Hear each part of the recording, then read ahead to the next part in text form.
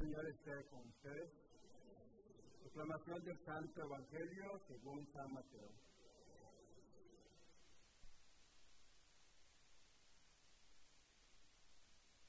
En aquel tiempo Jesús dijo a sus discípulos esta parábola. El reino de los cielos se parece también a un hombre que iba a salir de viaje a tierra lejana.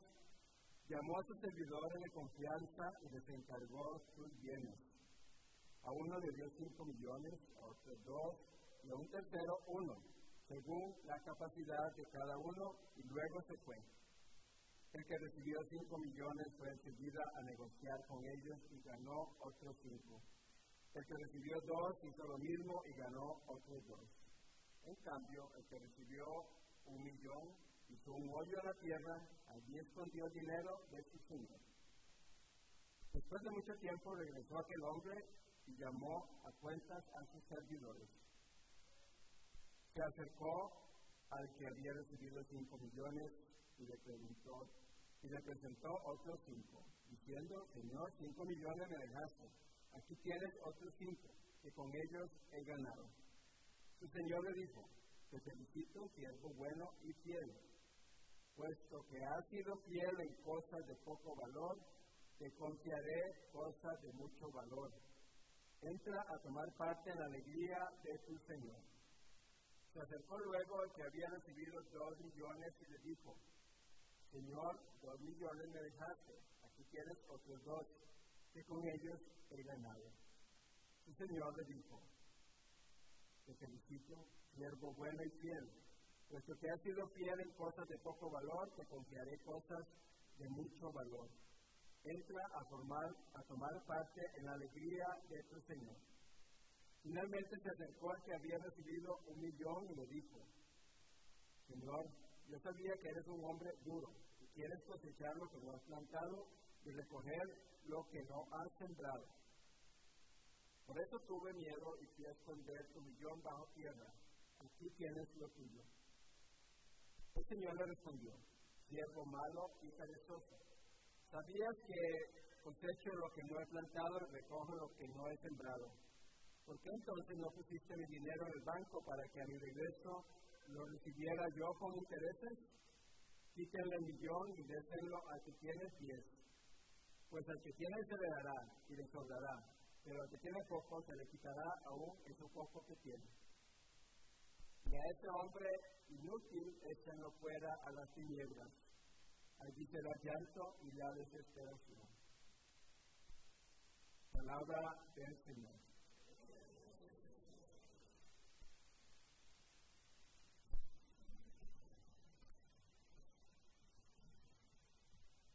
Este es el penúltimo domingo del tiempo ordinario y este es el último domingo del año litúrgico 2023 en la Iglesia.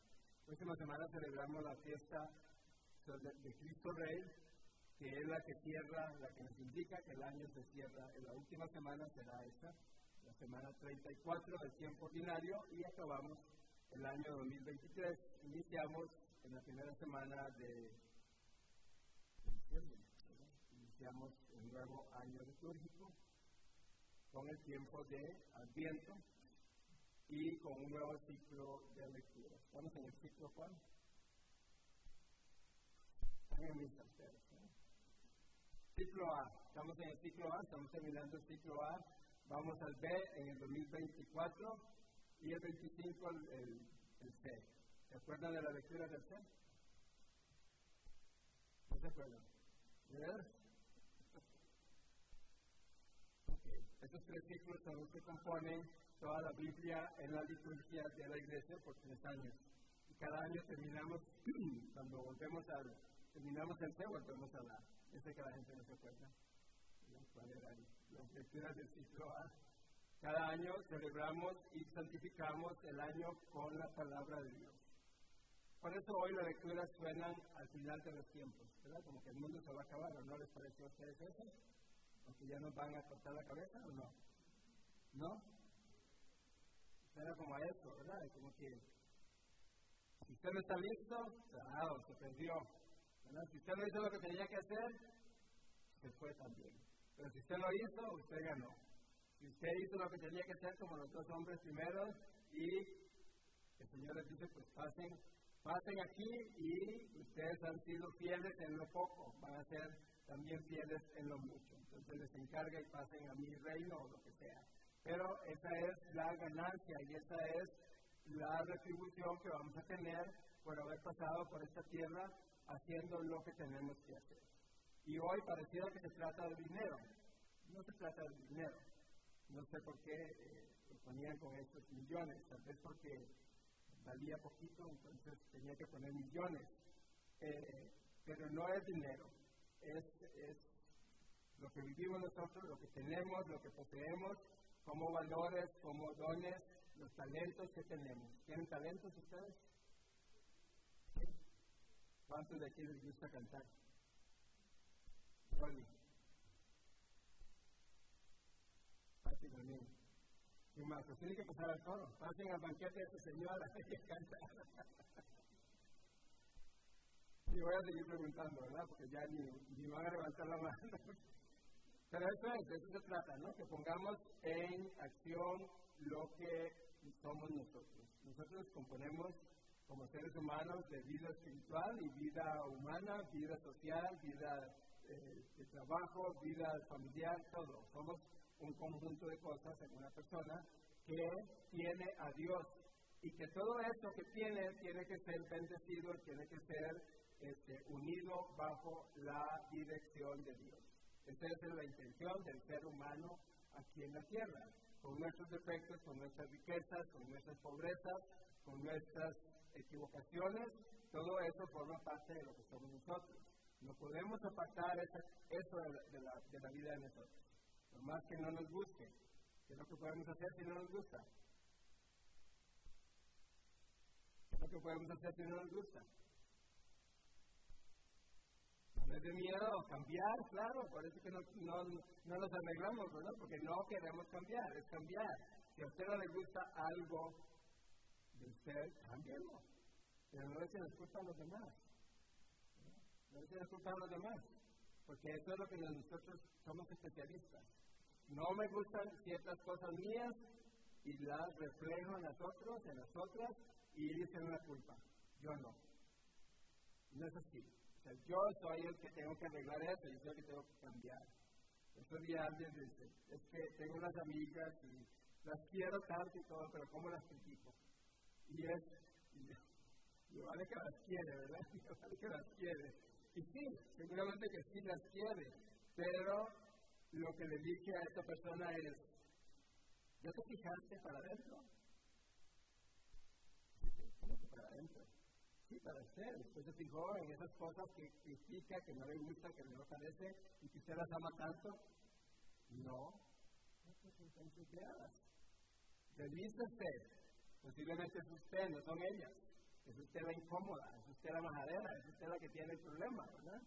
Y así actuamos nosotros. Ni me vuelvan a ver con esos ojos algunos, como diciendo, qué viejo, ¿verdad? Así es, lo siento, pero así es. Dejen de echarle la culpa al hijo, a la hija, al marido, a la mujer. No. Cada quien tiene que arreglar sus pulgas. Por más santa que se crea, por más santo que se crea, véase hacia adentro y diga, ¿y esto qué? ¿Y esto qué? Eso se trata de los dones y los talentos, porque por eso nosotros estamos más centrados en lo que no son nuestros talentos. Estamos más centrados en las cosas negativas de los demás, porque nosotros estamos viendo eso, porque nosotros no hemos arreglado nuestra situación y por eso vemos eso en los demás. El día que usted arregle esto en su vida, usted va a dejar de ver en los demás esas cosas. Pero hasta ese día no pase así, usted va a seguir con lo mismo, y con lo mismo, y vamos a seguir incómodos, y vamos a seguir insatisfechos. Cuando hoy dice, acerquémonos al altar del Señor, es porque nos acercamos con lo que nosotros somos, con lo bueno y con lo malo. Los talentos no es solamente talentos, ustedes no tienen defectos. Tenemos nuestros talentos, nuestros defectos, tenemos nuestras situaciones con las que yo tengo que luchar. Es la única forma como voy a ir al cielo. Si yo aquí voy a servir a los demás, si voy a servir a la iglesia, si voy a servir a mi familia, voy a servir a mis amigos, o voy a servir a al que necesita, Tengo que primero barrer con lo que hay adentro. Tengo que limpiar con lo que hay adentro. De lo contrario, nunca vamos a pasar a dar ese paso. Y por eso es que la salvación se trata de actos. Y hoy es de salvación. La semana pasada el Evangelio terminaba diciendo, con las 5 vírgenes o muchachas que se quedaron afuera, dice, estén despiertos porque no saben ni el día ni la hora. Estén despiertos porque no saben ni el día ni la hora. No podemos asegurar nuestra muerte. Qué bonito, ¿verdad? Que no podemos asegurar nuestra muerte. ¿Verdad que sí? Imagínese que usted sepa que mañana le toca el turno, ya estaría muerta hoy. ¿Verdad? De pensar que mañana le toca el turno. No, gracias a Dios no sabemos, gracias a Dios no podemos planear eso. No, es algo que tenemos que vivir a gusto, tenemos que vivir con alegría, y tenemos que vivir agradecidos con Dios cada día por lo que permite en mi vida, en mi familia. Cada día agradecerle por las situaciones difíciles que están, por las cosas con las que estamos luchando, por las cosas con las que no podemos a veces. Todo eso es parte del reino de Dios, todo eso es parte de entra al banquete del Señor. No es que entraron los de los 5 millones o 2 millones solo porque ganaron eso, no. Ganaron en servir a los demás, pero trabajaron en lo de ellos. Trabajaron en lo de ellos. Por eso el otro le llaman, ¿cómo le dicen al último? Perezoso, ¿verdad? Perezoso. Negligente, perezoso, vago, haragán, acomodado. Así somos a veces con la salvación. Pensamos que la tenemos por siempre, sí la tenemos, pero si no hacemos nuestro propio trabajo, nuestro propio esfuerzo, nuestros propios cambios, nuestras propias recomendaciones, no vamos a obtener eso al final. Por eso el año litúrgico o las últimas lecturas del año, a mí me da risa hoy la primera lectura, dice que yo dije, ¿qué tiene que ver la primera lectura con el Evangelio? Una mujer hacendosa, ¿verdad? Entonces yo dije, ¿hay hombres hacendosos o no? Sí, claro. Y las viejas dicen que no están mintiendo, ¿verdad? Pero hay hombres hacendosos, o sea, como hay mujeres hacendosas.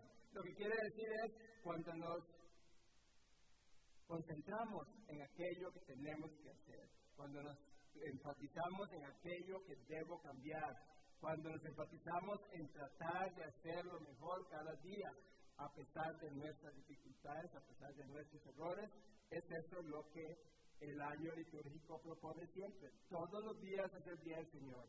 Todos los días es el día apropiado para darle gracias al Señor. Todos los días es el día apropiado para doblar rodilla y ponerse frente a Él. Todos los días. Todos los días. Si así no se llega a encontrar la hermana muerta, vamos a ir al cielo con tus zapatos. Pero si no, no vamos. Porque nosotros hemos decidido ser, ¿cuál es la palabra? Perezosos, flojos, vagos, ¿verdad? Haraganes, eso. Si nosotros hemos decidido hacer eso ante el proyecto de salvación, eso es lo que vamos a recibir. No vamos a recibir otra cosa.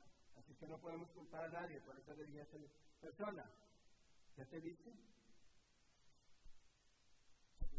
Tienes razón, es que mis amigas son bien buenas, pero yo no sé, yo tengo que ir. ¿Cómo hago? Mira, yo no sé, usted entra en usted y me hace. Cuando se ponga tonta, necia, majadera, exigente, cállese, váyase por otro lado y mire hacia adentro. Ahora es. Cuando la mujer dice, ya no aguanto a este viejo, vaya aparte, sabe qué pasa con usted. O cuando el viejo dice, ya no aguanto a esta vieja, vaya aparte, a ver, y usted diga, ¿qué pasa conmigo? Puede ser que sea usted del asunto, del problema. ¿O no? No es así matrimonio, yo como no estoy casado, ya no. Yo soy inocente. Yo paso, ¿verdad? Sí, no, las guerras se acabarían. Las guerras se acabarían el día que veamos para acá y tome lo suyo y diga, esto lo tengo que pulir, esto lo tengo que limpiar, esto no me está ayudando, esto me hace amargado, me hace inútil, me hace todo lo que a veces no nos gusta de los otros. Está en. Y me digan que no, así es. El día que usted deje señalar, usted dice, no señalo porque todos los dedos me señalan a mí. Entonces, tenemos que terminar el año litúrgico sabiendo que la gracia de Dios está en nosotros siempre y que eso nunca se nos va a quitar. De parte de Dios no lo va a quitar. Somos nosotros responsables de terminar con eso en la salvación. Así sea.